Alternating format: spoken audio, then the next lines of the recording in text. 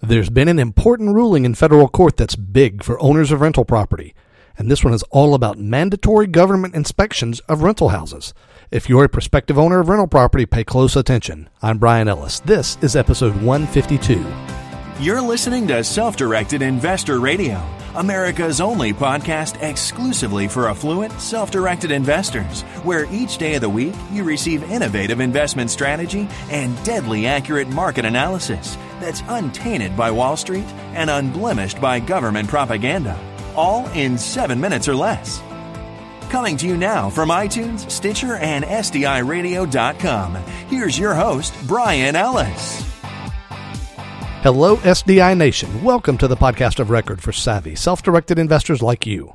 If you're a rental property owner with property located in a jurisdiction that has mandatory rental property inspections, particularly in the jurisdictions that force the inspection and demand that you pay for it too, you know how much of a problem those inspections can be, with very substantial, very detailed, and sometimes very arbitrary standards which can cost property owners thousands of dollars, even for very well-maintained properties.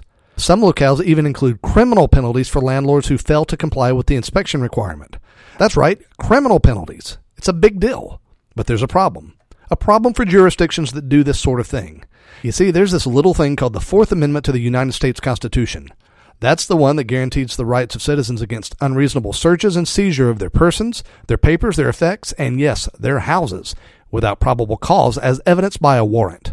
Now, I realize that some of the more bleeding heart types out there will immediately think it's a good idea for the government to be able to force their way into a home without being asked or welcomed and to inspect that property for whatever purpose deemed suitable by the government. But I, my friends, am not a bleeding heart. I think, and the law agrees with me, that you have rights as a property owner, and when a government forces its way into your property, particularly under the threat of criminal prosecution and under the demand that you pay for the forced inspection, well, then your rights against unreasonable search and seizure have been trampled, whether you're a landlord or a tenant. Thankfully, a federal court judge in the Southern District of Ohio recently came to the same conclusion.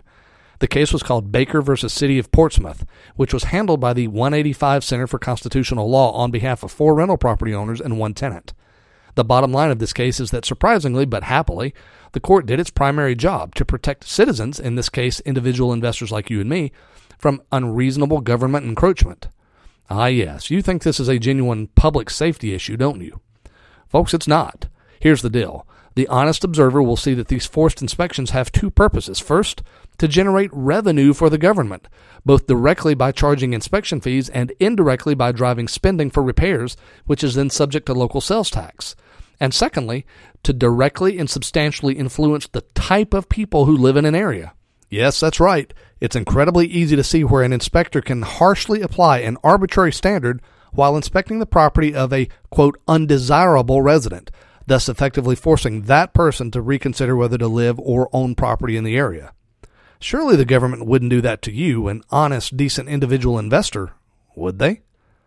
Well, now they definitely won't in the city of Portsmouth in Ohio anymore, and frankly, it's reasonable to see how this legal rationale could spread to other parts of the country as well. There's just not a lot of gray area in this. It was so cut and dry, in fact, that the judge in this case not only ended the unreasonable searches being performed by the city of Portsmouth, but he also allowed a related lawsuit to continue in which landlords are suing the city for reimbursement of the inspection fees they've been forced to pay over the years. Fees which were, as you'll recall, enforced under the threat of criminal prosecution. But folks, don't get too excited about this just yet if you live in an area with forced inspections or other encroachments against property owners. The reality is that this case has absolutely no bearing on anyone other than the parties to the case.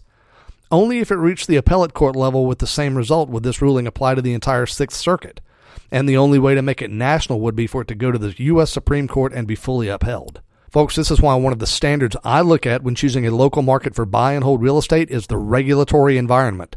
Look, none of us like to think about statutes, regulations, or law enforcement, but you've got to consider it. Look at it like this. What if you had the choice to invest in 2 basically similar properties, similar cost, similar yield, similar expectations, but one of them was located in a place like Portsmouth, where the local government is overtly overbearing and uses law as a weapon against its citizens, and the other was located in a place that's a lot more friendly to business and friendly to investors like you?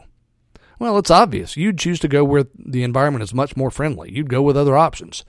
That's why a key component is the regulatory environment. The fundamental question is this. Does the locale you're considering view investors and business people like you as allies or as adversaries? Interestingly, Thumbtack, which is a cool service for connecting consumers with specific service providers in their areas, they provide an annual survey that ranks relative friendliness of states and cities to small businesses. The results?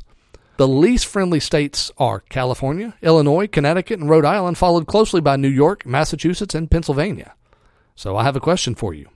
When you perform due diligence on a property, do you include an analysis of the regulatory environment of the target market?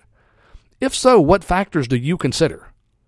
Well, this is episode 152 of Self-Directed Investor Radio, and I'd love to hear your comments. So go over to sdiradio.com/152 to share your comments and your thoughts about this. If you do anything to analyze the regulatory environment, go to sdiradio.com/152 to share your thoughts and your strategies with us. We'd love to hear from you.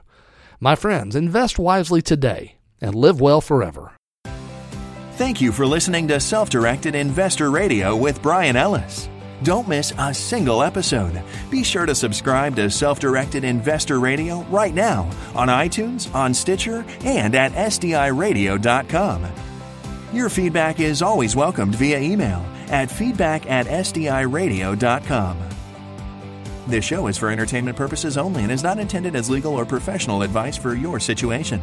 Content is the property of the Self-Directed Investor Society.